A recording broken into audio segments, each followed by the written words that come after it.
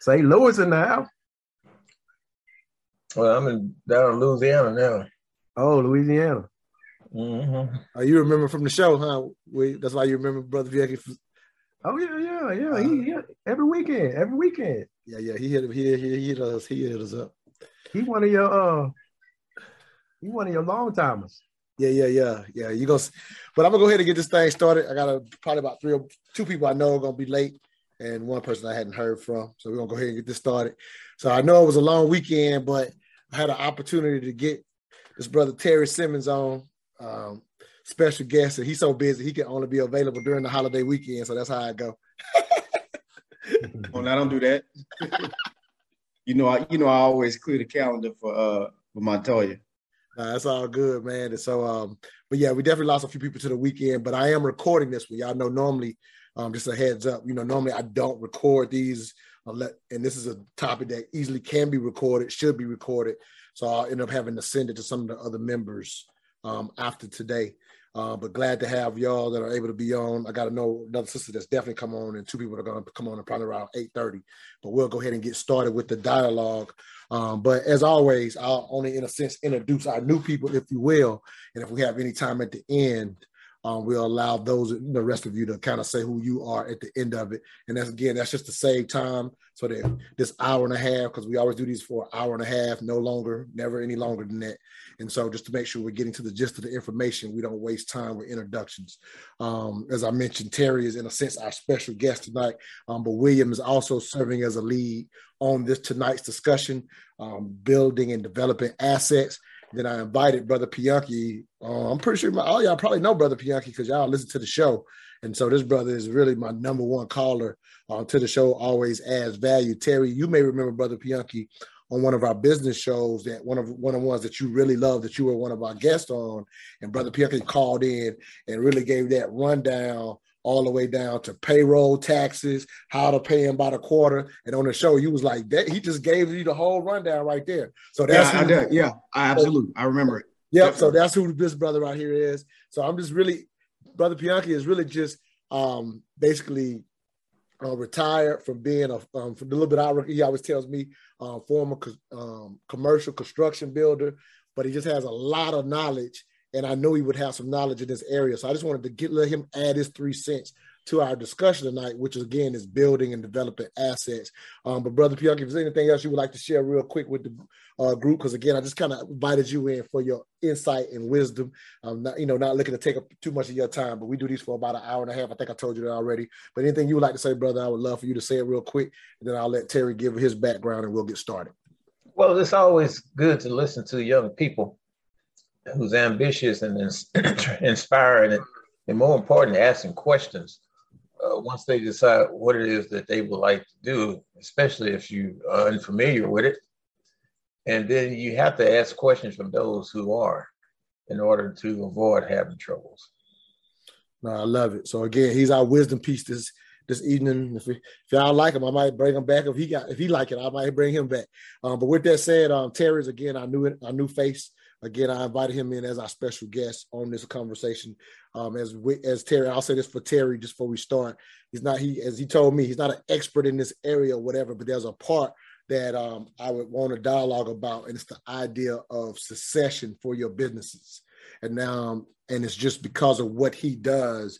A lot of times your business can never have any succession if it was never structured right from the beginning. And in my opinion, that's one of the things that Terry specializes in is organizational development, but I'll let him tell a little more about himself. And again, he's just going to be a great add to this discussion, but go ahead, Terry. Yeah, Montoya, as always, thank you for the invitation. I always appreciate you pulling these forums together. I tell you all the time, I think it's extremely important for our community. And, your broader audience, like you explained to me, there's some topics that are more or less appropriate for the broader audience versus a intimate group like this. So I just appreciate being, in that number. But just really, really quickly on my organization, T. Simmons and Company is an organizational design, brand development, and workforce development firm. So we have 2 parallel paths, 2 distinct sides of the house, so to speak. On the small to medium-sized business side of the house, what we do is pretty comprehensive. We work with organizations of all sizes, from startups to companies that are in kind of the growth stage of their development, and then, companies that are poised to scale. It spans all industries pretty much. I don't know that there's really any industry that we haven't worked in. And most of our small to medium-sized business clients, quite honestly, are African-American, with a heavy concentration of African-American women. And as you know, Black women are starting businesses at, a historical rate. And so we work with them to develop their brands, to develop their people, their processes, to build small business infrastructure, to think about their unique value proposition, how to prospect, their potential market, and to put strategies together that can help them to grow their companies. So that's probably about, I don't know, maybe about 40% of our revenue comes from that side of the house. So we have a lot of small business clients, but they compose maybe about 40% of our revenue. One of my favorite clients is actually, I think I saw her online, is Kimberly Fowler. Big fan of Kimberly. She can be she's just kind of a metaphor for what we do, I guess, in a sense. She came to us. She's a subject matter expert on what she does. And, we've really been able to help her to, evolve her brand, to become razor sharp about who her target market is, surround herself with the right people, the right systems. And she's grown exponentially over the last 2 or 3 years. So super proud of what she's doing. On the other side of the house, which is the training and workforce development side of the house, because we're based in Louisiana, the economy here in Louisiana is really focused on what we call pipes and pumps. So it's chemical manufacturing, oil and gas, a lot of, construction, obviously, agriculture, health and hospitals. So we were very fortunate, I don't know, maybe about 20 years ago, to have a seat at that table in a sense. The state was really trying to figure out how to retain young talent and how to attract new talent to the state. And so workforce development became a tremendous focus. And penetrating minority communities to get that message out, to, position advanced training programs, associate degree programs, bachelor's degree programs, things like that. But of course, we can have the training capacity and still not get the enrollment or get the people coming out on the other side of the pipeline. And what my organization was able to do was to explain to stakeholders here in the state how they had to build an ecosystem around, where the demand is, in essence, and to make sure that the communities that they were targeting had the right support mechanisms in place to get people in and out of the workforce pipeline. So typically trade associations or, huge companies come to us and they say, hey, look, we're predicting a talent shortage in a particular industry or occupation. And what we'll do is we'll do the research to figure out why that shortage is probably happening. We put strategies in place to address it. And then what makes us different is that we don't just say, here's the plan, but we have grassroots, boots on the ground, doing the actual work. So just to give you guys, I guess, a sense of who we work with on that side of the house. If you guys are familiar with the Dow Chemical Company, they're a Fortune 500 company. They're one of our largest clients. We just picked up a new contract with a company called Nucor Steel in St. James Parish here in Louisiana. And we'll be doing some workforce development for them.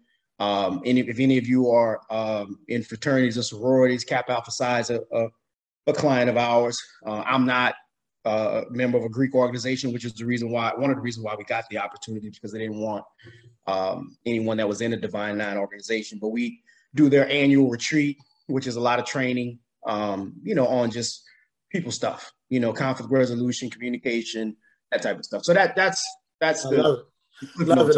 I'm glad you gave the background, because again, we've met everybody else, and so I love people to hear your background, because just as a reminder, this dialogue, wherever it goes, you may have heard something you need or one of your friends may need that Terry talked about, even if it's not part of this conversation.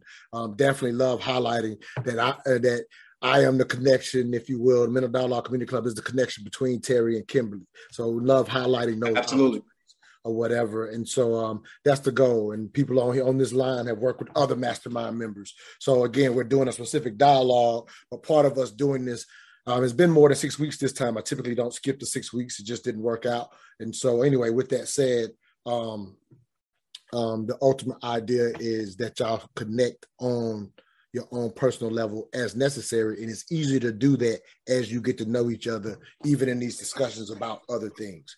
But without further ado, we're going to go ahead and get started again, building, acquiring and building assets. I'm going to share a quick video, about a 5-minute video, a little longer than what I normally share, but it's worth it. It's actually William talking just randomly to people that follow him.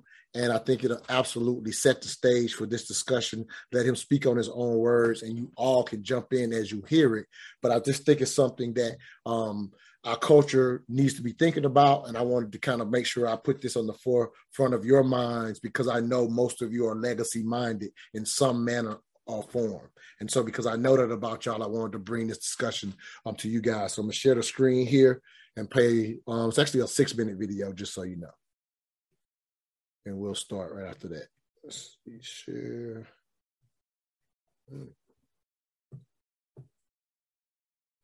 Y'all are seeing my screen, correct?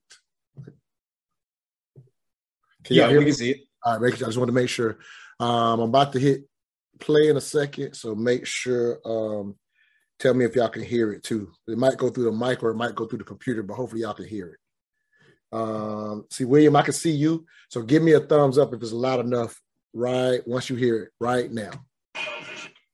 What's up, peeps? How y'all doing? Listen, I want to holler at y'all real quick. I got a PSA announcement. I had an experience this weekend that I want to give you guys a little insight on, so you guys are aware of what's going on in the community, right? And it's very important. So I was part of a land auction this weekend. I'm gonna try to do it really fast. I was part of a land auction this weekend, a so-called auction, right? It was supposed to be an auction. So this company that was selling this land was for a lady, right, that we knew. And this lady had this land that had been in the family for years. Now, she wanted to liquidate the land, which is fine. There's no problem with that. If you want to sell, sell. But what I didn't appreciate was the way about it happened. And I want to put you guys on the game of what's going on in our community, in our neighborhood, in regards to reacquiring land from our elders, right? Our baby boomers who have been with land that's been in the family for a long time, right? And again, if you want to sell, sell. That's all good. But at least get the people who are going to help you get your best interest, who have your best interest in mind when trying to get market value for what you're trying to sell, the asset that you're trying to sell. And there's a lot of predatory buying going on in our community. So I was part of this so-called auction, this auction that was really suspect. And, you know, just suspect. The auction ended early. The bids were put in, they were really suspect. They weren't put in properly. It had no buy now button, right? That would tell you a buy price as well as the auction. Because usually if somebody can come in and buy before the auction is completed, then everybody who's participating knows that there's a buy now possibility, right? If you got guys participating in the auction and they don't know what the buy now price is, and the auction can end at any time, that's no legitimacy to the auction. I've been part of many auctions. So auctions run like that. Otherwise, your auction has no legitimacy, because why would I participate if I don't have the opportunity to also buy now? And I don't know what a buy now price is. So just with that, it ended early. It didn't make sense. It was very, very sketchy, right? So with that being said, what I want you guys to understand is this concept, though. This is the concept. We have a lot of our people, right? Baby boomers in our community right now that are being predicated upon to buy their land at a very, very cheap, under market value price, right? That's happening continuously in our marketplace, right? And in our community. So what you got to understand, what's happening is and the reason why that's happening is because we don't invest in scaling our assets. That's the thing I want you guys to forget.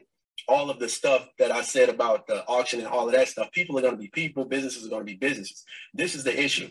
The issue is we are not properly understanding how to scale the assets that we have. Let me tell you something, my people. It makes no sense to have assets, right, that you're not going to try to grow over the course of time. Because what's going to happen is as you get into the fourth quarter of your life, whether you have a business or whether you have land or whether you have properties, whatever it is, if you're not scaling those things, if they're not producing income, if they're not producing revenue, if they're not producing cash flow, ultimately what happens is they become a cost center for you. They become a headache for you. They become a liability for you. So by the time you get in the fourth quarter, if you got 20, 40, 80, 60, 100 acres of land. If all you're doing is paying taxes on that land, there's nothing coming out of that land, there's nothing going on that land, then essentially what's going to happen is when you get into that time where you're making less money and you're commanding less money because you're getting older and it's harder to make money, that is going to be a cost center to you and it's going to be a headache for you, liability, and you're going to want to liquidate it. And when you liquidate an asset, it goes back into the box and we move in the opposite direction. And if you only have if that's the only option you have, now, like I said, there's no problem with liquidating. You can sell whatever you want to sell. I'm not saying selling is a bad thing. Ultimately, we all want to sell for the highest price at the end of the day. But if we're looking to hold an asset that we want to keep in our family and pass down from generation to generation and have that asset provide some security and some nurturing to us, then we have to invest in that when the time is right. That means early. That doesn't mean wait until the end of your life to go, oh, well, all I'm doing is paying taxes on this, so I'm going to go ahead and sell it, right? That's why in your second quarter, third quarter, halftime, first quarter, you need to be looking at how to acquire assets. And not only acquire assets, we have to learn how to grow assets. So those assets are over the course of time are feeding us and feeding us and feeding us residuals. And then it gets so big that it gets to the point where we can pass that down from generation to generation to generation. If we get to a place where we just give the asset back at the end of our lives, then that asset is, and it hasn't produced anything for us altogether, then we just paid to hold something, and then we gave all that money back. And if you know anything about what's going on today, the asset is appreciating. What you're trading for the asset, which is the dollar, is depreciating. So you're actually trading for something that's going down in value. You see what has happened is we bought into the system. The system, you know, and this is why you got to understand cycles, my people. You got to understand cycles of what's going on and what's important. It's not always the same. This is why rich people go broke, right? It's because they don't understand the cycles of value, right? It's about the cycles of value. And right now, when we were coming up, the value was to go into the marketplace, get a degree. That degree was valuable because then you could take that degree and that degree commanded you a certain amount of money each and every year, right? You could get a job. Now that value proposition is changing. Now the value proposition is not so much degrees anymore, right? It's not so much about going in debt and getting degrees and buying into that system, because what that system did is it pulled you away from the system that allows you to have time to grow the asset, right? So now we ignored the asset for 20, 30, 40 years. And now at the end, the asset is going up. But we haven't put anything into the asset because we bought into this system. Now, I'm not saying anything is wrong with education and getting education and getting your degrees. I'm not saying that. All I'm saying is you got to understand how the value proposition flows. So, William, you know, I love that video. I thought it was pretty much that's the basis for the discussion. Gaining assets, growing assets. You talked about a lot. You probably haven't seen that video yourself for a month now. So whatever it sparks in your head to kind of add on to, I would love to hear your thoughts, King. Well, obviously there was a lot of passion behind that because it was twofolded for me. So I was trying to acquire land, which was very emotional for me because that land had been in a family, in our family for some time, or in family members, or at least our community. And what I was trying to do was to make sure it stayed that way. That land got away from us, right? So it no longer belongs to us in terms of our race. And it was sold for under market value. So I was very, very emotional about the way it all went down, right? Which is not my biggest issue. Business is business. I understand that. I do the same thing from a business perspective. I look for the opportunity. I think that's just capitalism 101, right? You look for the cheapest buy so you can make the biggest return. That's business.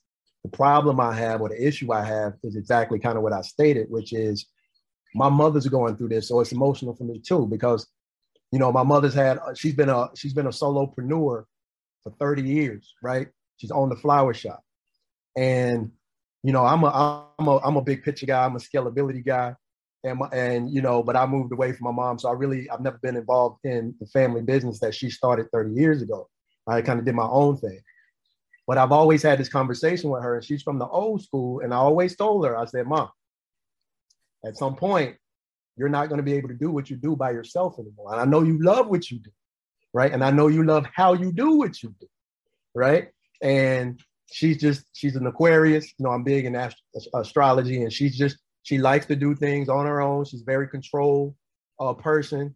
She's been very successful. She's built a business that generates 30 grand a month with just B2B business, not even retail business. She can sit still, and where her relationships that she's built over 20 years, she can generate $30,000 just off of business, right? Which she likes. That's cool for her. But now what happened is here recently, she had a health scare, right? And so that health scare, she had a bleeding in her brain, right? And she had a lot of stroke.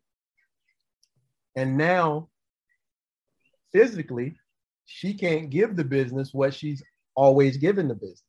So now she's in a predicament because, and I used to have this conversation with her, Mom, you gotta start to scale. You gotta bring people in. You gotta understand how to remove you from the business. You've had 30 years, right?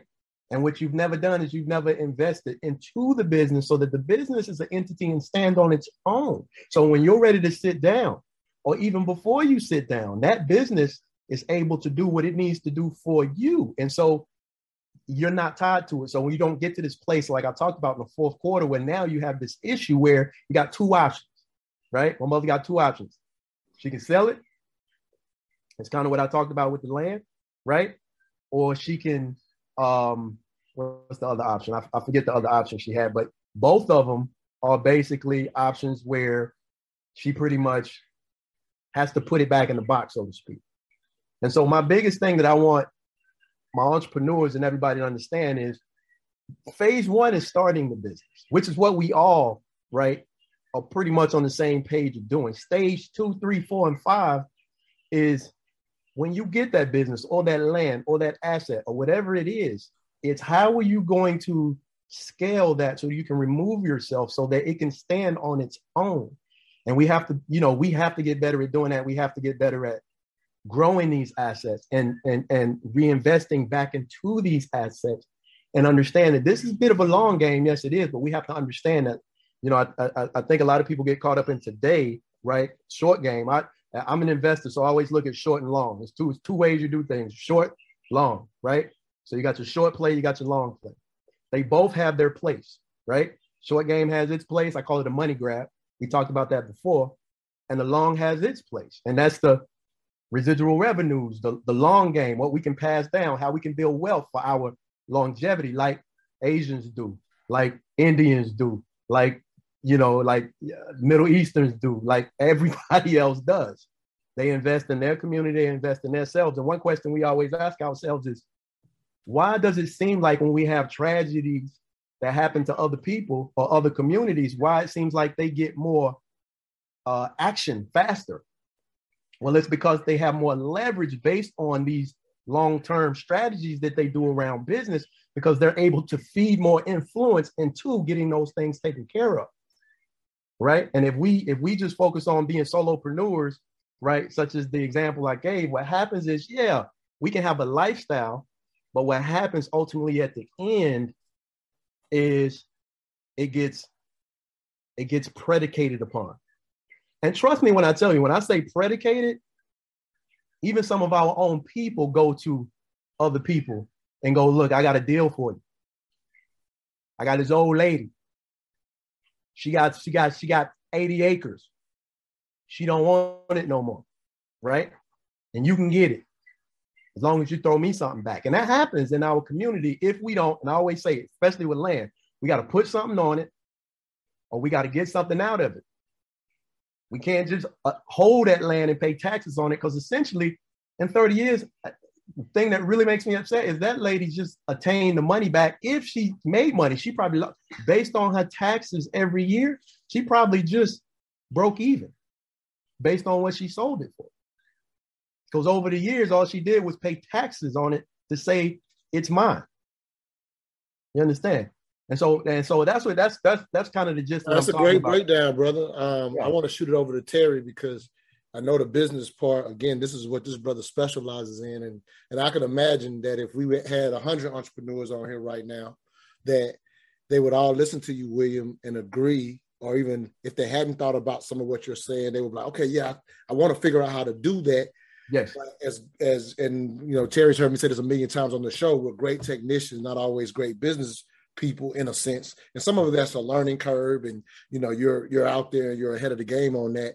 But the beauty is there's a Terry Simmons that exists that can help them with that part. That's what I think he was able to help Kimberly with or whatever. So it's almost like you don't have to do it on your own, even though it's like, okay, what you're saying sounds great, but what do I got to figure out to even be able to do that? Because I'm still tied up in grinding over here. So I get it or whatever, but I'm pretty sure a lot of this was music to your ears, Terry, just to hear somebody who thinks this way, because you're constantly talking about this to your blue in the face. So go ahead. Any thoughts on what you're hearing, brother? Yeah. Unfortunately, what William described sounds like par for the course.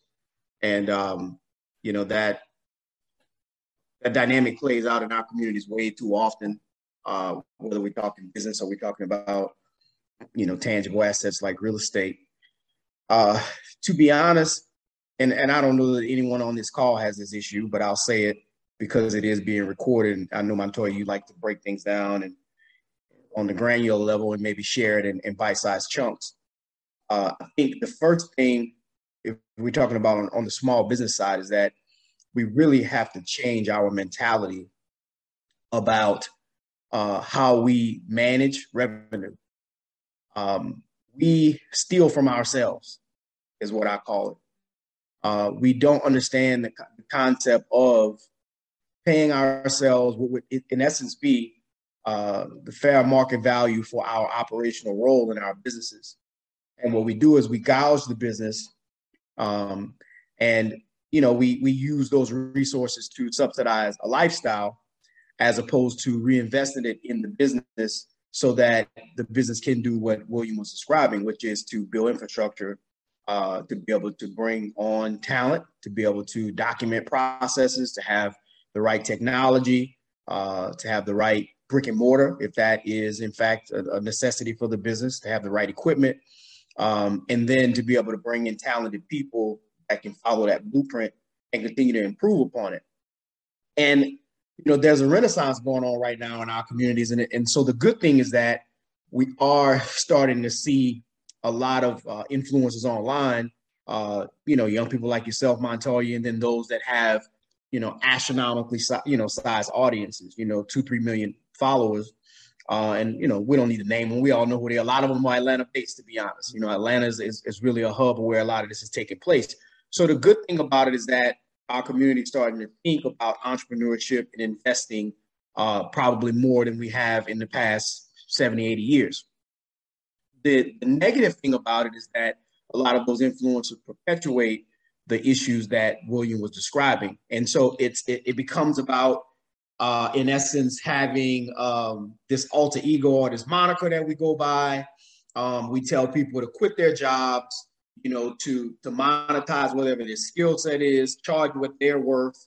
And I even see some of, and again, this is pertinent as far as I'm concerned.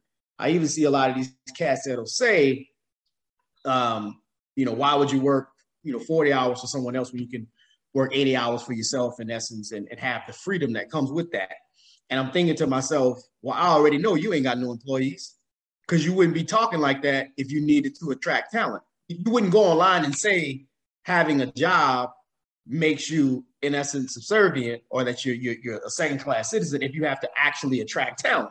Because it's kind of common sense. So I'm like, okay, yeah, you're a solopreneur, you know, with a virtual assistant in Beijing, and you know, you just pushing a bunch of digital product. And I'm not trying to say there's anything wrong with that, but that's not the model. These people, they're gifted, that they're gifted communicators, that they may be, you know, aesthetically gifted, they may be funny online, they may be great storytellers, and they're able to attach a product to it that they can sell.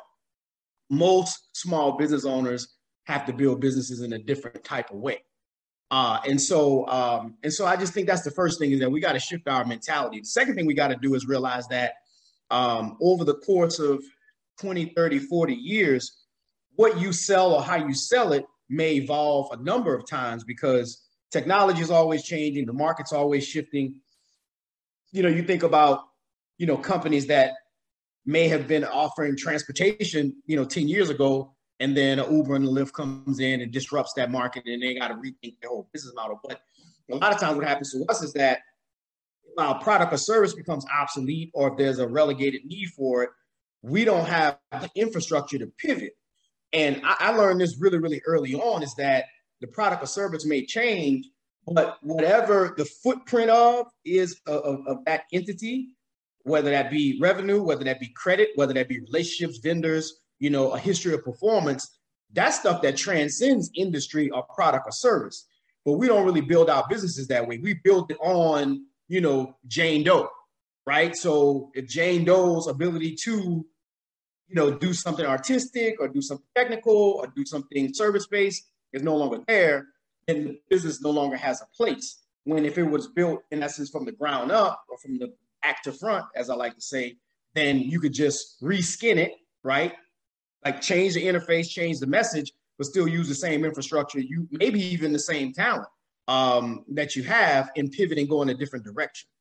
And we saw a lot of that, during the pandemic, and not that it's totally over, but we saw that happen. And so I think that it's just a shift in mentality first and foremost. We tend to think about entrepreneurship from a solopreneurship standpoint, which is what can I do? What can I monetize? If I'm making $20 an hour doing this in corporate America, then certainly I can, demand $100 an hour if I'm doing it for myself, in essence. And it just becomes a glorified job at that point, because that $100 an hour gets broken down.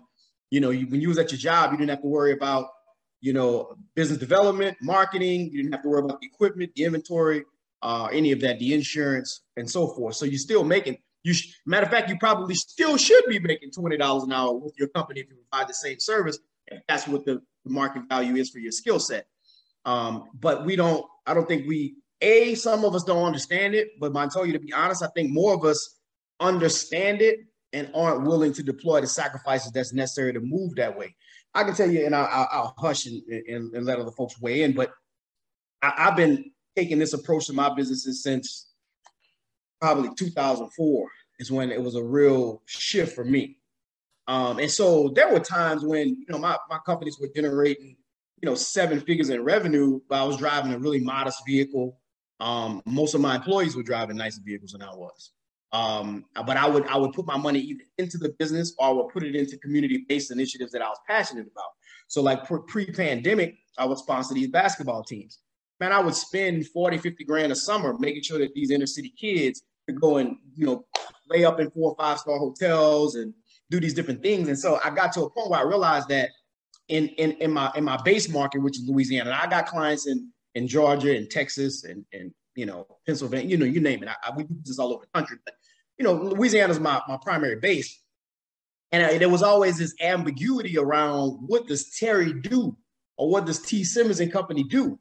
And Montoya, I put out a ton of content, so you almost got to be walking around deaf dumb to not understand what we do. But it wasn't that they didn't understand what we did. It was that the validity wasn't there, because I wouldn't go and get the iconic stuff that our community places the emphasis on, right? And so it's like, now don't get me wrong, I have nice things. I live a really good lifestyle. My kids are spoiled. But the thing, if I spend money on something, it has to have a functional use, right? So like, I got a Mercedes van, but it's because I need it for business travel. I need to be able to move my team around. I don't drive a Mercedes per se for my own personal use. And it was a lot of ambiguity around, what does he do? How does he do it? Is it really legitimate? Because the stuff that I place value on is not where our community place value. So, I would tell people this all the time. You want to go find where my money is, you might be go look in my, in my server closet versus looking on my driveway. Get it? But, so I think that's really, from a mindset standpoint, I think that's where the most work is to be done, is that we got to start thinking about infrastructure first. And then if we're thinking that way, then we have to say, okay, if I have this cafe that does $1.2 million a year, I can't pay myself $300,000 to run that cafe.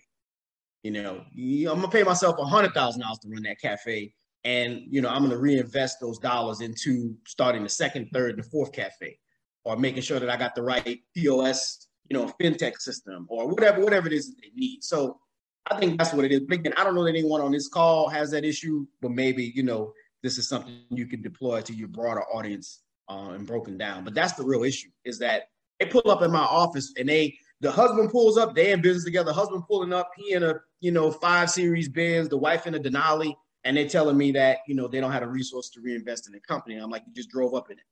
It happens every day. So I think that's what most work is to be done. When we talk about the technical skill, I mean, I'm not a doctor, you know what I'm saying? But if I have an ailment, I know to go to someone that went to school 16 years for it. So I don't think the issue is that we have to know how to do it. We just have to, know to do it, and then secondly, be willing to do it, and then go find the subject matter experts to help us to build in that manner. But I don't think it's a scarcity of information or availability of people to do it. It will require us to have a generation of sacrifice, right? And it'd be that delayed gratification that we're not always willing to do, because it's catch-22. A lot of our people will say, well, I'm not going to be able to get the traction in my community and get the business if I don't project success. So then what we do is we fake it till we make it, or we put the cart before the horse. And I think that's the biggest issue in our communities. I respect it again. Great information. I'm going to push it back to William for one more thought and I'm going to go to Brother Pianki after this. So William, you were on I forgot the last show I had you on, but I remember you specifically explaining money grab versus a long-time play, and you mentioned it just here a few minutes ago. Right. So I'll kind of put you on the spot, but I know you'll be able to do this. So I know, again, for some of your businesses, you've done the money grab. You told me that. I remember you saying it on the show. I forget. I don't know if it's the wrap business is one of your long-term plays or not. I can't remember that. But even if it don't have to be about that one in particular, but if you can tell me about one of your long-terms that you are thinking as you wish your mother had, right? You talked about wishing she would have thought about scalability along those 30 years. 100%. So since clearly you have an understanding of the desire and the need to do that because you think of legacy, can you kind of think about one of your businesses, whether it be the wrap business or another one or your school, your seller school might be one of your long-term plays. But can you tell me just personally some things you did thinking long-term where you could have done, like Terry said, you could have did something else. You could have lived a personal lifestyle, but you said, you know what, instead of doing this, because I want to scale, I did this. I think some entrepreneurs need to hear a real life example of what that looks like. Yeah, well, like I said before, I come from the traditional background. So traditional is going to college, right? Got an MBA, got an electronics engineering degree, undergrad. So went to work for a Fortune 500 company, realized that I didn't want to play that game, saw the ceiling. And so that gave me a lot of perspective. And I saw how that company actually operated around reinvesting back into itself and why it was number one. And it was Intel Corporation. They always, at that point, they led the industry in innovation. And one thing, I really studied that company. And what that company showed me was the amount of money they reinvested back into technology. They actually went out and created demand. Like they created demand that wasn't there, right? They invested in technology that just kept them ahead. And this was the advantage strategically of how they stayed in front of everybody else. So even at that level, they were investing, a third of their money back into innovation and their people. They gave, like, even the employees, it was so good. I got homies there that still work there 30 years. I started Intel back in 98, and I got homies that are still there. They just had like their 20, 25 year anniversary. And that's unheard of these days. And what that is that's because Intel invests back into those people so well that those people don't leave. And so this is the strategy and the understanding that I started to get at that level. I said, okay, this makes a lot of sense. So when I left that and started to do it on my own, a lot of the thoughts that I took when I was doing it on my own, people call my thoughts radical because they didn't understand what Terry was talking about. They call it radical.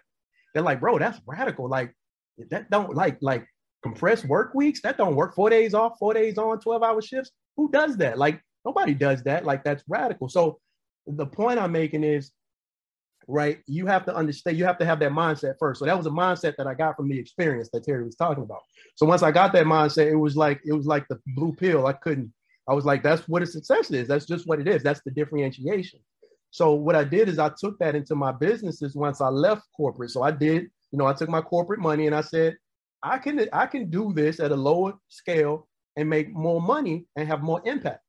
What Intel does. I can do it at a lower scale and then provide more for myself and then do it like Intel does.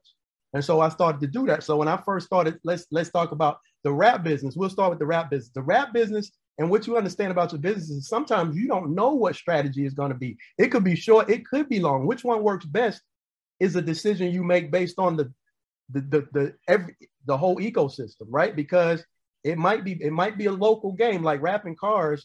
We can't wrap cars in other countries or other cities or other states.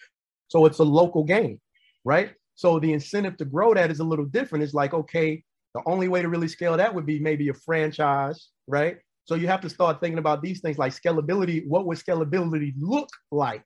And is it feasible? And sometimes that decision can't be made right now because what you have to do is you might have to grow the brand first. Same thing Terry was talking about.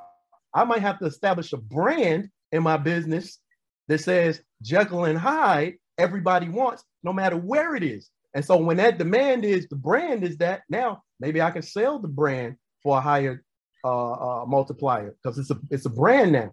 Or maybe some people want that brand in their local market. So now I start thinking about, okay, scalability based on that strategy. So that's one strategy. Okay. On the school side, that's more of a virtual marketplace, right? So it's like, okay, I can leverage technology a little bit better in this so I can have a small amount of people, right? And in that business, when I first left Intel, like Terry was saying, I was paying myself $400 a month. I had employees that were making $50,000 a year. Because you have to understand that, yes, if I'm going to, because I came in with that mindset though. It's a little different. I came in with that mindset. But what you got to understand is that growth, like just the example he gave, you can't drive the Denali, you can't pay yourself 6 figures because you're raping, I like to use the term rape. You're killing the business. You're suffocating your business. You're in the business's way. You're taking all the resources out of the business. And a lot of times that's what I see. Now, my mother she's just old school. She don't like people. No, for real though. She is like her ability to actually gel with people. She's too much of a control freak. So she had a problem with like coming in and teaching. She wasn't a great teacher. She was a great executor. She's a great technician, but she's not a great teacher of how to. So she knew what her strengths were. And so for her, she understood the strategy to scale, but for her, it wasn't in her best interest to do so because she knew what her strength was. And I'm sure there's a lot of people on here who can choose to scale if they want to, but they're like, you know what? I don't want the headache. And that's okay. Short is okay. That's not what we're saying. What I don't want people to get confused on, right? I just want you to know what the outcome could be, right? Short is okay. It's not a bad deal. Short is okay as long as you have a strategy, a strategic plan, right? Take the short money and go invest it in something else. That's a less demand investment. That's great. If I can make an extra $10,000 a month, I can go put that into some stocks. Beautiful. But if I really want to create an asset, and especially if I'm acquiring big assets like real estate and land, and I got a company that I want to scale, I want to take it big, then I have to have that longevity mindset. And what I can't do is pull all the resources out and then come to Terry and ask him to fix my issue because, like he said, I'm driving up in it. He already know what the problem is, and I'm gonna have to make those sacrifices, right? I know people that sleep in their car that own businesses. You understand what I'm saying? I know people that have lost relationships based on businesses. So at the end of the day, it's like really you have to make the decision on what are you investing in? Are you investing in the lifestyle or are you investing in the business? The business is the entity. It's just like a child, right? If you think about it like a child, that's what I tell people all the time when I coach them. If you think about it like a child, what sacrifices do you make as a parent when you're raising your child? Financially, that's the easy concept to understand. You know what I mean? Because we all know we give our children more money than we give ourselves. And that's because of what we want our children to turn out to be. It's a long-term investment. And your entity, your business, if you're going to put that time, that money, that energy, that headache, that sacrifice to it, then you have to have that same mindset with your business. So I hope that answers the question, Montoya. Absolutely. No, I love it. I love it. Yeah, Montoya, can I interject something?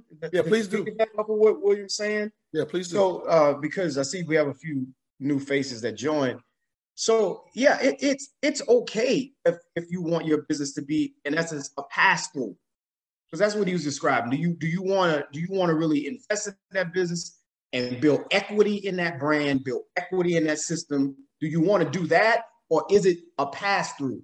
The issue is we'll use the business as a pass through, but all of the money is going into our pockets and instead of going into other appreciating assets. So just to be clear, if you are someone that's a licensed electrician and you decide to become an independent contractor, because instead of working for Mr. Johnny and making $35 an hour, you can increase your earning potential, improve your lifestyle, improve the lifestyle of your family, and do it on your own terms, that's cool. And you may not aspire to have 50, electricians that work for you.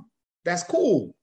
But just make sure that there's a percentage of that revenue that's going into appreciating assets, whether it's stocks or real estate or whatever, so that when you get into your latter years, or if, God forbid, you got carpal tunnel, or, you got bone spurs in your ankles, you can't stand for long periods, or whatever the thing is, that you have other things that are working for you. But I'm gonna give you a case in point, Montoya, of how scaling requires a shift in mindset.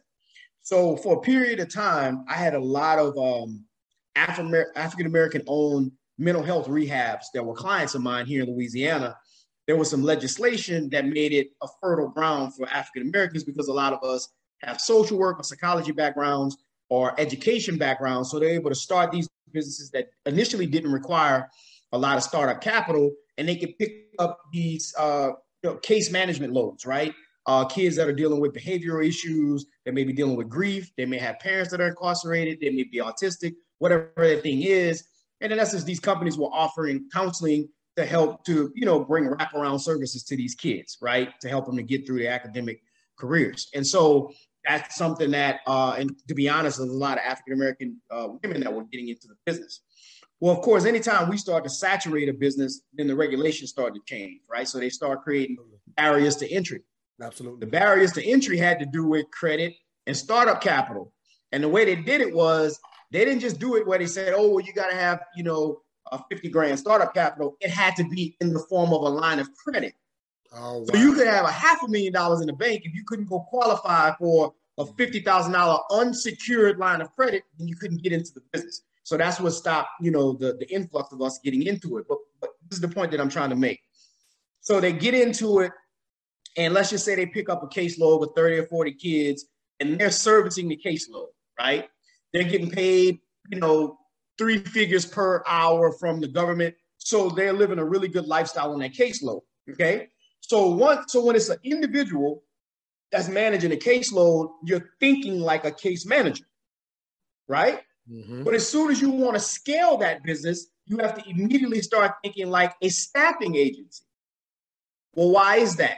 Because you're getting paid from the Department of Health, and hospitals are getting paid from insurance companies that are going to take 30, 60, 90 days to pay you. Right. So what you're basically doing is you're floating the government's payroll and getting reimbursed at a multiple. You see where I'm going with that? Yes. So the mindset of the individual that just wants to have 30 kids on their caseload and make, $17,000 a month, pay themselves $10K, $7,000 goes into whatever expenses they have, then cool. But as soon as you want to have multiple locations, or you want to have 300 kids on your caseload that one individual can't service, you have to immediately start thinking like a staffing company. And where do I get a line of credit where I can leverage that to be able to float my payroll, reimburse myself when the check comes in, and do it all over again? And most of them, if not all of them that were working with me, they all struggled to make that leap. So then what happens? To William's point, a larger company comes in from North Carolina, and they say, hey, look, I know you're struggling from payroll to payroll, and I'm seeing where, one of your larger reimbursements got disallowed because the case notes was duplicated, or, there was some documentation that you didn't include. That company needed that $50,000 to hit at a certain time. So now they got to furlough people, or they got employees that's ticked off because they can't pay them on time. So they're like, you know what? I'm tired of this perpetual cycle. I'm going to quote unquote sell. Mm-hmm. But you really didn't sell. What you did is you took some upfront money to become a glorified employee. Because what do they tell them? They say, well, we'll keep you on as the general manager, right? and allow you to still run the business, and you'll get paid on performance. But really what happened was you cashed out prematurely because you just didn't have the infrastructure and you weren't financially solvent enough to be able to grow. And I see that happen a lot with us, whether that's at that point or whether it's, you know, down the line when you've been in it for 20 years. Typically, we don't get what it's worth because the company doesn't look healthy on paper. So it's easy for someone to come in and just say, well, you know what, I'm gonna give you $100 grand for it and we'll cash out. But really that business might be worth 700 grand, but it's just not composed in the right way. So that's what happens to us a lot of times. Yeah, I love that example because let me say this. I love that example because it's real key to the video, William. You say having the asset, whether it's land, whether it's business. Mm-hmm. And so if you never do what Terry just said for something that you're looking to hold on to and you're doing well with, that's not developing the business. I want to go to Brother Pianki before you jump back in, William. And again, it's just partly, just due to, for those that are just jumping on, Brother Pianki's longtime listener. I think all of y'all listen to the show, so y'all have heard Brother Pianki before. But what's curious for me, Brother Pianki, I know you've probably heard a lot of good information here, but what's curious for me is I know you've pretty much retired, as you say, from building steel structures, if you will. How did you figure that out years ago? And I say years ago, just from the standpoint of we have I've done years ago, I did a show on like Black business history, which rarely gets done or whatever. And I had on Brother Jim Klingman, who broke down a lot of, in a sense, African-American or Black business history that a lot of us don't know.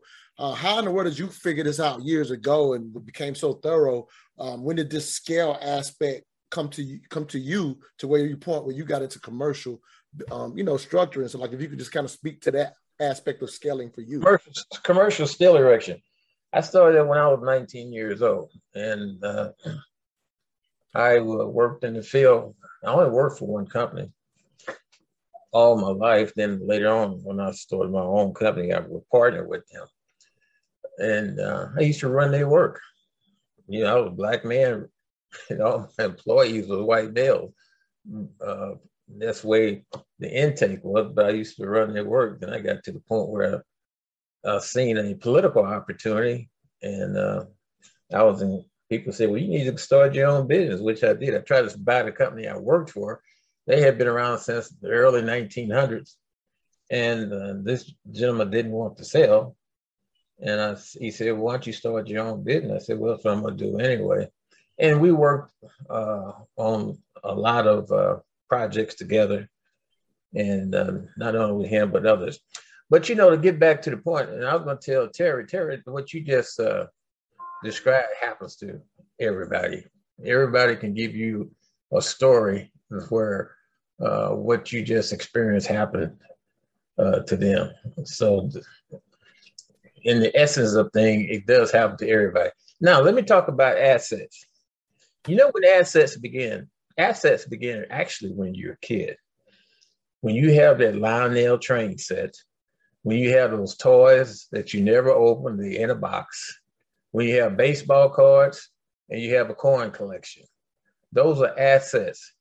And many people hang on to them, many people get rid of them. My grandson's got toys he never opened. I told my daughter the other day, I said, don't throw them toys away, keep them in the box, don't even open the box, because they are assets. And people have to recognize that the value of things today is going to be greater at some point in time in the future. And that's just the way it is. Now, another point you was talking about, the land.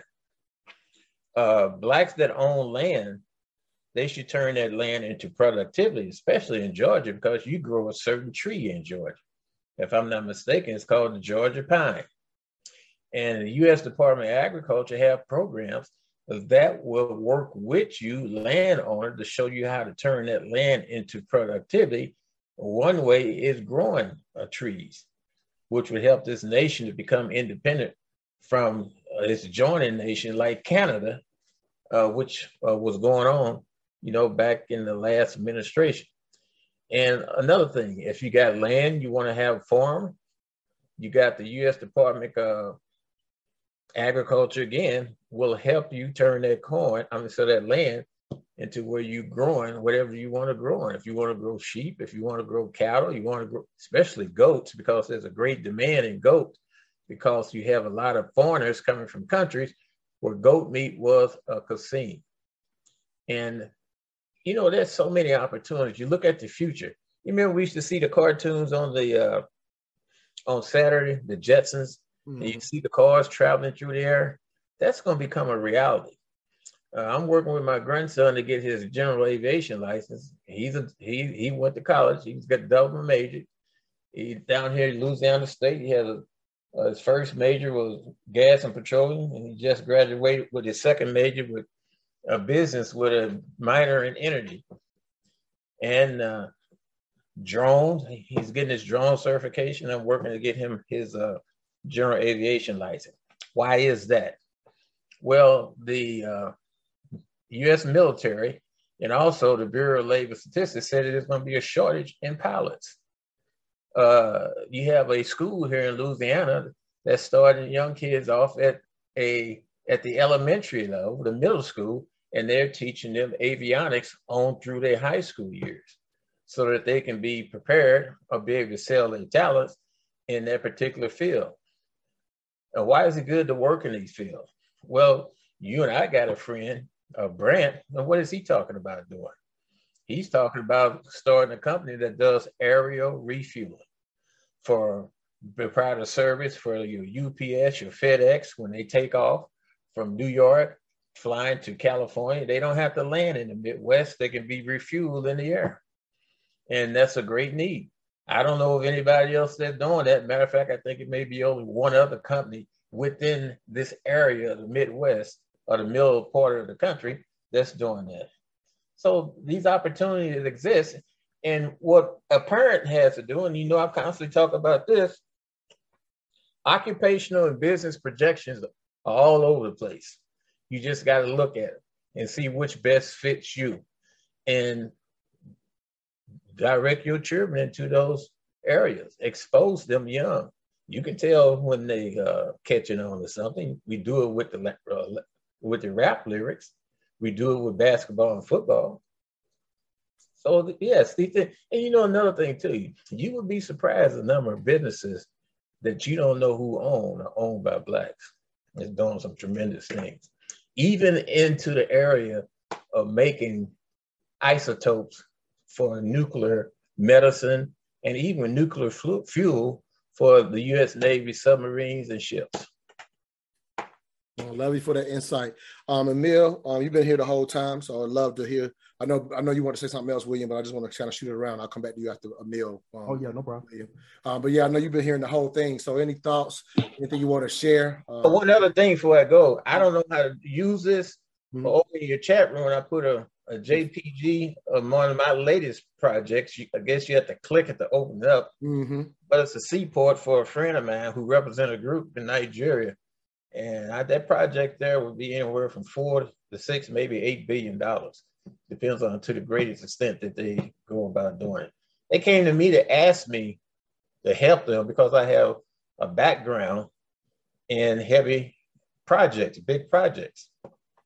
And I can look at those things and, you know, one thing actually, your t-shirt can be worn by females, it can be worn by kids. So what you have expertise in one thing can carry over into something else, and you can look at it and run with it. I appreciate you. Like I said, we're here for another 30 minutes, but if you need to go, Brother P, I definitely respect that. But thank you again just for some. I wanted to get a chance to hear everyone. Yes. All right, sounds good. All right, Emil, just you've been kind of taking it all in. Again, any thoughts or any questions or anything, brother? All right, Montoya, you know me, I'm always thinking strategically, but I always, you know, sort of reverse engineer things. So I'm gonna go back and then go forward. Brother Terry, you talked about something that's really important. I think we all need to hear that there's going to be an attack on our success. And we need to know that as Black people in America, that our success is never unmolested. It has to be something we factor in as a norm because we are not in a society that treats us equally or ever will. And some of this, what we talk about, we often talk about it as if we're in an environment that's neutral to our success. That is not true. So part of our business planning is to think about what forms will the majority take in order to attack our success, and either to prevent us from going further or to eliminate us as competition from a market that they may want to share. And we have tons of examples of this. Non-violent, technically non-violent, not physically violent, but financially violent, business environment violent, that have been that we have been surprised at, as if we thought we were going to compete on an even playing field. Second thought, again, going backwards before we go forward, is a lot of us start businesses because we're fed up, right? I call it FTBS, it's F this BS syndrome. Also known freedom to be syndrome, because a lot of us, we get into corporate America, we find out that it's more hostile to us than we were told. We go to an HBCU, we find out that the HBCU environment is not the Fortune 500 environment, that what we learned in the environment that we learned it in is not neutral. So a lot of us started business, whether or not we want to admit it or not, because we either got to the glass ceiling and couldn't break through, or decided that we just didn't want to because it was a lot of BS that we had to deal with and we didn't want to play the game. So when we start those businesses from that motivation, a lot of our long-term thinking does not include what William was talking about, which is how do you build and grow an asset class that we created from scratch? Because it's not we're not trying to build and grow an asset class. We're trying to A, survive, or B, get out from under the thumb of some oppressive bullshit. Now, once we talk about these things and we know that we, A, have a hostile environment we have to work under, and B, that we a lot of times started our business just to get out from under the oppression and hostility of corporate America, now we can have another conversation, which is now that you're here, now that you're in the market, now that you are part of the entrepreneur class, what is your goal in the next 30 years? And this is what William hit very hard. And I just want to say it like this. If we don't ask about that motivation, we'll never get to the next step, which is how do we turn this motivation to get out from under the oppression and BS into a long-term income producing asset that can grow over time. And Brother Pianki talked about, how to use land. Land can be used in so many ways, it's not even funny, but if we don't understand that the land that we hold has value to people who understand it better than we do, we will not use that value that they understand. So the first step is, why do you have the land? Just ask the dumb question. Why do you have the land? Oh, my mother gave it to me. Do you know what your land means? Because each parcel of land has 17 different layers of maps. There's a mineral map, there's a population map, there's a zip code map, there's all these different maps that every parcel of land represents. So it's not just one dimension, it's land, it's a farm, it produces trees or corn, or it can hold goats. There are Black farmers right now in almost every state in the South that need more land that you could just lease it to, and USDA will pay you for that. There's a ton of ways we can use that land when you know what you intend to do. And a lot of us, we're surviving. We're just trying to live each day without the oppression of somebody who hates us, and we don't know what to ask. So somebody's got to ask us, what do you intend? And we say, I don't know. I never thought about it. Okay, let's go over what this land represents. Last point, and then I'm out. Now that we're here, we have this cohort of brilliant minds. To me, the fundamental thing that we can do is be the example. So every one of us needs to start. Pianki's doing it, William's doing it. I know Kimberly's doing it because Terry just called her out, and Terry's doing it because he just called Kimberly out. So now we know that we are a bunch of us doing the right thing, but now we got to continue to model that behavior. What does it look like to build and grow a successful business? What William said and what Terry said is a lot of us are driving around the asset class we need to develop. What that means is in our community, success looks backwards. It doesn't look right. What we should be asking is not what do you drive? I can see your success, but how much did your business grow? How much did you reinvest in your company? How many new employees did you bring on? How many new apprentices did you help put through trade school so that you could grow your own pipeline of workers that you could empower? How many franchisees did you spawn? Because those questions would be a much more, and I'm not asking to change the popular culture. I'm talking about us right here being the people who ask each other those questions so that when others hear us talk, they start to mimic and pivot on what we're saying. We're going to be the ones that lead that kind of conversation. thank you for asking, Montoya. But there was a bunch of things I was thinking about. And the things that I get from these masterminds is that I'm around a bunch of brilliant people and I ain't trying to be more smarter than they are. Y'all smoke something amazing. And I hope I can keep on smoking it with you because I'm getting so much game from y'all. Appreciate y'all. Terry, I'm gonna shoot to you, then I'm coming to you, William. No, that's good stuff. Pass the collection plate on that commentary. Going back to the video that you shared at the top of the meeting, and kind of taking a pivot and I guess shifting the conversation back in that direction. And I'm going through that with my with my mom's side of the family right now, where my grandfather, who actually passed away when my mom was pregnant with me, so I never met him. Had a 4th grade education, from what I understand. He was a longshoreman as a profession. Was savvy enough to understand the power of investing in real estate. I grew up in a rural community, so not only was the town very small, but within that town, everyone kind of had their own little village, so to speak. And in our village, the street that I grew up on, my grandfather had purchased a number of pieces of land, and his goal was simply to be able to control his entire family dynamic by everyone having their piece of land on that street, a house that he had erected, and then when they passed on, their heirs had something, right? But obviously not understanding succession planning and things like that. And so we're going through that process right now of identifying who are all the heirs. And then my siblings and I are, trying to gain control of those properties and redevelop them.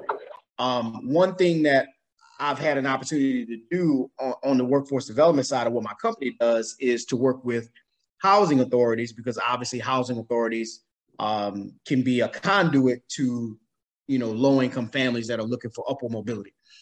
Over the past, I guess HUD has probably been really aggressive over the past 15 years. As we can see, HUD is getting out of the public housing business and they've gotten into the affordable housing business.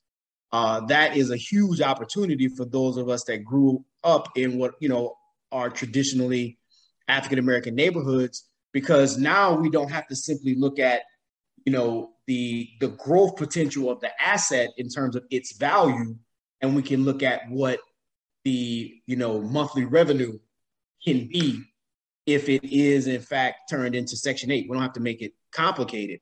And, I know that came with a stigma for years because, be perceived that, maybe you're going to have a tenant that, won't protect the integrity of the property, that will do more damage than the revenue is worth and things like that. But, going that route, you don't lose control over who's in it. So you can still have standards. I mean, there are tons of, women that are healthcare practitioners or that work in culinary or whatever that make, $38,000 and they need subsidized housing. They care about their kids' education. They'll take care of the property, but it's going to be subsidized. And so I think that's, in my opinion, one of the biggest opportunities in our communities right now, because there's not enough inventory to meet the demand. So HUD is having to partner with the private sector. Now, a lot of times that means developers, where they're actually, I've seen deals where HUD will do an assessment on a property that they, in essence, own, and they'll say, oh, we're going to decommission the property because it's just not worth, redeveloping. They'll sell it to a developer, air quotes for the sell, to a developer for pennies on the dollar, right? And then ink a deal with that same developer where after they build it with government subsidies, if they will, let's say, allocate a certain percentage of the development to, again, subsidized housing. And what will happen is that same developer will, in essence, have a monopoly on the management and the maintenance of it. So it's like they got 3 businesses in one, right? They may sell a percentage of the development, rent out the other percentage, but they got built-in tenants and they getting paid to maintain the properties. So I'm not trying to say that we have to, again, do that at scale, because maybe, not all of us may have the financial resources to do it. But you can do it with Big Mama's house. You know what I'm saying? Like, we don't have to complicate it. Right. You can do the same bring it up. concept to that one house. Exactly. Bring it up to code. And then what happens is when, that dirty word gentrification happens, now that asset, as William was describing, that asset is at least, right, it's where it is, part of code. Exactly. So now when that happens around you, when they start buying up everything around you and inflating the prices and things of that nature, some people may be locked out, but you're in. You're in. Right. So either you benefit from that growth and development, or if you decide that you want to cash out, you cash out at a premium, where you don't, you're not getting taken advantage of it. So I think that's really an opportunity that we need to take a hard look at in our communities, because it's not what it used to be. I know here in Louisiana, Hurricane Katrina was kind of the genesis of that here, in essence, because it gave public officials an excuse to do what they were planning to do anyways. And so, when you pass by public housing now or affordable housing now, it looks like, high-end condominiums. Right. And you got people living there that's paying $8 a month in rent. But, that fourplex may be bringing in, $11,000 a month in revenue, and the service to debt might be $3,000 a month. So, it's kind of simple math, So I just think that's a huge opportunity in our communities that we're overlooking, because a lot of times we're looking at the blight, we're looking at the crime, we're looking at the fact that we don't want to live there, we don't want to have to maintain, the landscaping, we don't want to be getting service calls. You're remembering the narrative. Remembering the narrative. Yeah, exactly. and we've lived it to a degree, some of us, right? Not all of us. Right. But some we've lived it, and the narrative is outliving the reality. And so it's costing us opportunity. And as you said, the word gentrification has this negative connotation. I'm not trying to give it a positive connotation, but Krilla Mike was the first person I ever heard say this. I was going to give credit where I get it from, but he was like, why can't we do that for ourselves? So if inevitably is going to happen anyway, instead of getting, the mentality of get out the hood, and we know where it comes from if you grew up in that situation. So it's understandable, but if everybody else is running back to the hood except for us, it could be us, is your point, to a degree. William, if you could jump in here, and I'm gonna ask Lisa to give us some thoughts that she's been observing for a while as well. But I'm pretty sure you got some thoughts as well. Yeah, well, I know we're talking to a lot of entrepreneurs here, so I like to give, what I do with my students is I give action items, right? Because we talk about a lot of the problems and we talk about the high level stuff. And the problem we have a lot of times is we have a lot of high level conversations, but we really don't understand action items we can take in order to move forward on. We ain't fighting you. Just do it. This group ain't fighting you. So leverage is something that I really talk a lot about with my students, right? How do we leverage what we actually have power over and what we have control of? Because it's one thing to talk about what we need to do, it's another thing to talk about what we already have that we can actually utilize. Nice. So just like a lot of these, Black women and Black men here have businesses, and they may be solopreneurs, which is great. They may have cash flow, which is great. I don't know how much, but anything is great. You understand what I'm saying? Because what you can do in order to scale is leverage what you currently have. And so one of the techniques that I actually teach our people how to do is, you don't have to, because it takes a certain skill set to start a business. It takes a different skill set to grow a business. So when we talk about short and long, those are two different skill sets, right? Now, some people are good at doing both. Some people are good at doing one. Some people are good at doing the other. Some people are very good at startup.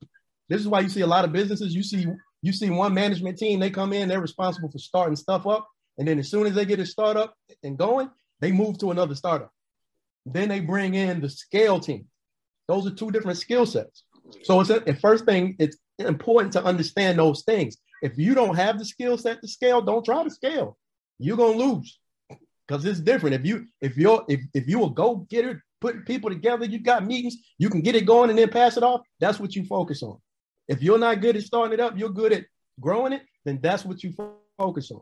So you have to understand what leverage you have. Now, one of the people I follow Mr. Buffett, Mr. Warren Buffett himself, and his strategy is buying business that are already scaled to a certain extent.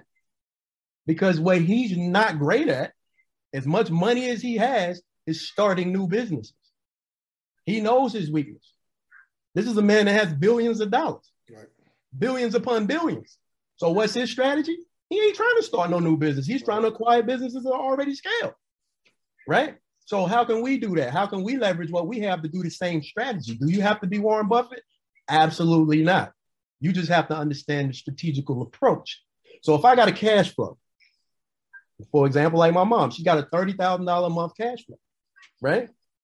She doesn't leverage that, but she could if she was in a position to do so. She's 72 years old now, so she ain't hungry enough to leverage cash flow to take on nothing else, right? But if I'm 30, 25, 40, 50 years old, I might be still a little hungry to leverage that cash flow. So how do I leverage it? Well, the action assignment I give a lot of my students to do is go on the website called is it Biz Buy Sale? I think it's called Biz Buy Sale or Buy Biz Sale, right? .com, right? Let me get it right so I'm not misinforming you guys, right? So you go on this website, right? And it is called I think it's called Buy Biz Sale. If I'm not, it's one of the, it's in that order. It's either Buy Biz Sale or Biz Buy Sale. Go on there and do your homework and see what businesses are being sold in the marketplace. And then look at those numbers. Look at cash flows. Look at what they're selling it for. Look at how they want to sell it. A lot of these guys are seller financing. A lot of these guys are open to seller financing. What does that mean? What does that mean? Anybody know what that means, seller financing? A lot of you guys know what that means already, right? That means the seller is willing to finance the buy. So if you got $30,000 a month coming in, instead of putting it into that Denali, instead of putting it into that, right, into that Yukon, right, what should you be doing? You should be looking for businesses to acquire that are already scaled. I'm talking $500,000 to $1 million. If you're generating $30,000, $40,000, $50,000 a month, you can qualify. You got good credit. I know I got some credit people on this thing, right? That's already lined up, right? You can go and you can take the risk. What we got to be comfortable with is taking that risk on that business. If I want to acquire a $500,000 business, I can do it because I can call somebody. You know what's going on right now in the marketplace? People are retiring. People are retiring. So if people are retiring, that means they're ready to put it down. What does that mean for you? Oh, negotiable, baby. Negotiable. So you got $500,000. I might come in and give you a $325,000 offer. And then I might only want to put down $50,000 and finance the rest. For a retiree, that might sound great because what I got another 10, 15 good years, pay me month to month. I'm looking for it anyway. These are things that we have to understand, these strategies in this marketplace where instead of taking that $30,000 we make every month or 10 or 15 or whatever it is, right? Instead of going and buying the lifestyle, we go acquire the business that's already doing what we can't be good at, what we're not good at doing. That's already what Warren Buffett does. Same strategy. Warren Buffett doesn't buy new businesses. What he does is he buys businesses that are hurting. He buys because he knows what to look for. He can look for it on paper. Warren Buffett can literally look at the paper and say if he wants to buy this business or not. He don't even have to look at the business. It can be a candy business. Matter of fact, if you look at his portfolio, he got all kinds of business. Man got a candy business, right? Because he looks at the numbers, and that's what we got to understand in our community and Black people and teach our kids. Math starts early. Math. If we understand that math, everything else is going to make sense. So now let me interject this for the sake of this mastermind. No, just real quick. And again, it's just to connect people to who's in this group. For those who don't know Mariko Tippett, if you have no idea how to look at your numbers and figure out what Warren Buffett does, Mariko Tippett has a master's in finance. He's a financial advisor that has enough series. He could be a financial investor in every state. That's one of our mastermind members. Right. So I'm just highlighting that because he couldn't be on tonight. He loves coming on these things. But in the event that you couldn't look at the numbers, because he loves to teach you how to look at your own numbers, because most of us don't understand our own numbers, even though we're good at our business, even though we're able to generate a lot of revenue. You don't make your decisions based on the profit P&L schedule. Most business owners don't know how to do that. He passionately loves teaching owners how to do that. But if you wanted to go on, I looked it up, William, it's bizbuysale.com. Bizbuysale.com. Look at those numbers because you don't know how to do that. Mariko can show you how to do that. He's in our mastermind. Just wanted to highlight that. Listen, they got laundry businesses. What's great about laundry businesses, right? Cash flow, right? Low low labor costs, right? Equipment, utilities is a little high, but do the numbers. Understand, just look and see what's available and what you fit into and what you qualify for in terms of seller finance. You don't have to buy the whole thing. That's the thing that people don't. Seller finance is a real deal thing, and all it requires is good credit and a certain amount of cash flow. Speaking of credit, Lisa Dudley is on this thing. If your business credit, you know it ain't where it's supposed to be. You ain't got your Duns and Bradley number. You kind of just doing your thing and self-financing your own business, which is cool. But when Terry mentioned earlier, your business don't look right on paper, then you pay Lisa every penny that she asked for. Because again, Terry talked about it. You don't even go to the business matter experts, or you try to cut the price on them because you got the Denali when you really should be paying Terry every penny he asked for, which is what Kimberly does with Terry, and every penny that Lisa asked for. Because out of passion for our community, Lisa got in the business credit space, knows what the hell she's doing, learned from one of the best in the country. I don't know his name. She can share it if she wants. But she learned from one of the best in the country on how to do this. And trying to look out for our people, she had an offering. People wasn't taking her up on it. Now she charges what she's worth, and she actually takes people who are going to act and get their business in a place to do exactly what William's saying. Lisa, jump in real quick because we only got 5 minutes. I'm going to cut it off at 9:30 like I always do. So jump in here real quick, Queen.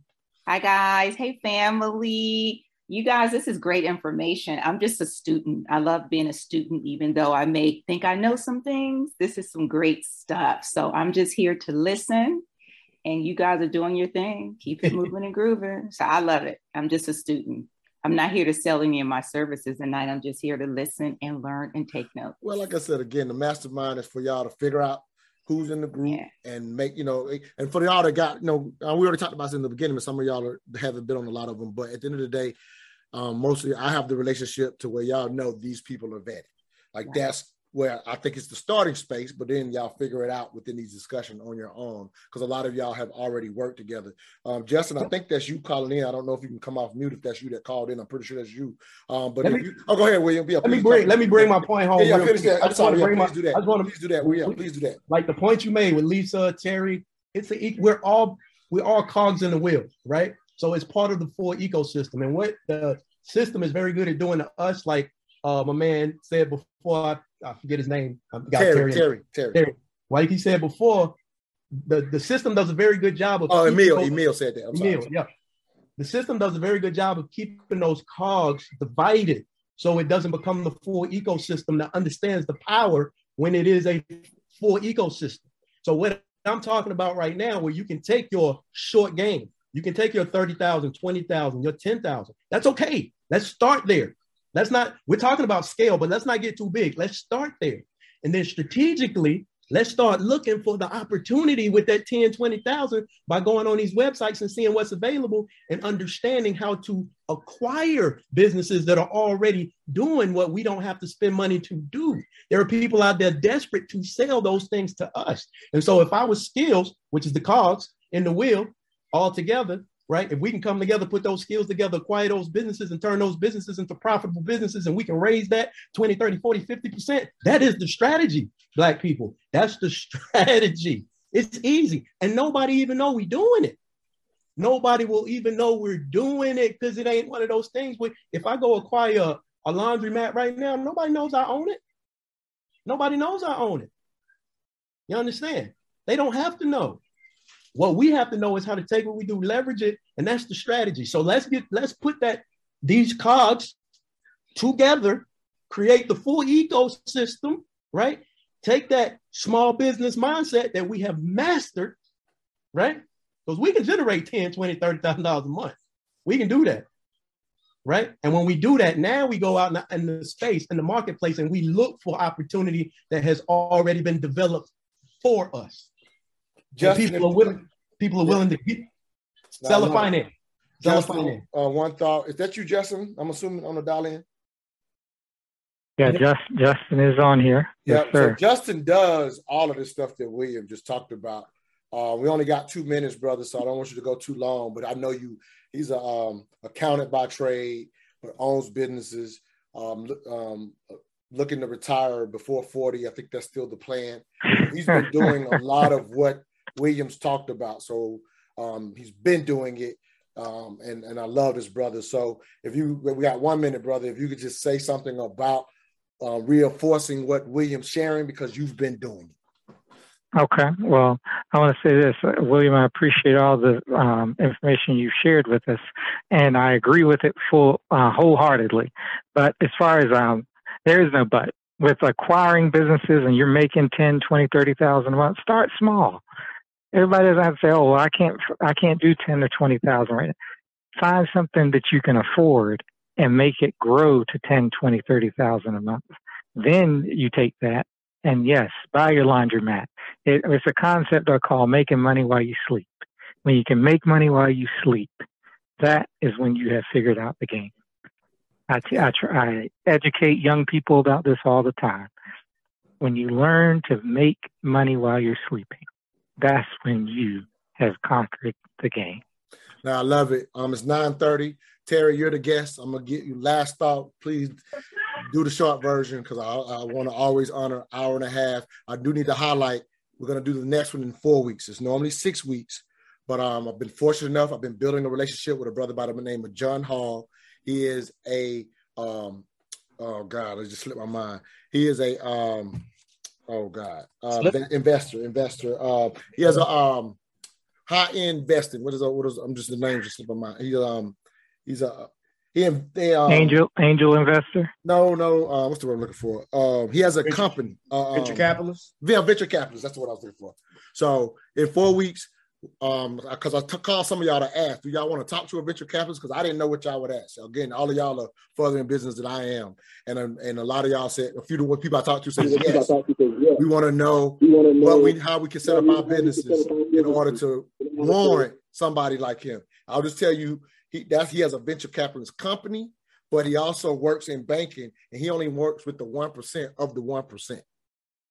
So that's what he does for a living. So it's going to be a great, interesting conversation in 4 weeks. Terry, last comment, and we out this thing. Thank you, Brother Pianki, for being with us this evening. I think everything's been said, brother. At the end of the day, we just got to start building our companies for shareholder equity and not just shareholder income.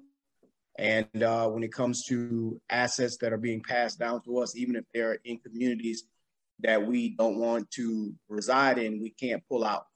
We have to keep that vested interest, make sure that we're sustaining those assets, that we're growing those assets, and that we're poised to, capitalize when the redevelopment comes, because it's coming, because everything happens in cycles. I think someone said this earlier.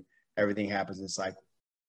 All right, June 26th, go ahead and put it on your calendar. I'll be following up with y'all about a week and a half out to see if y'all want to get on with John Hall. Again, invite only. I don't allow more than 13 on here, so we had a few slots tonight. But I already know some people want to be on that one. So let me know, I'm giving y'all the opportunity to put it on your calendar versus waiting for me to ask y'all in a couple of weeks. All right, y'all, we gone. Thank y'all. Excellent mastermind. I'll see y'all hopefully in 4 weeks. See y'all. Have fun. Thanks, Montoya. Appreciate it, brother. All right, for sure. Thank you for conducting this one.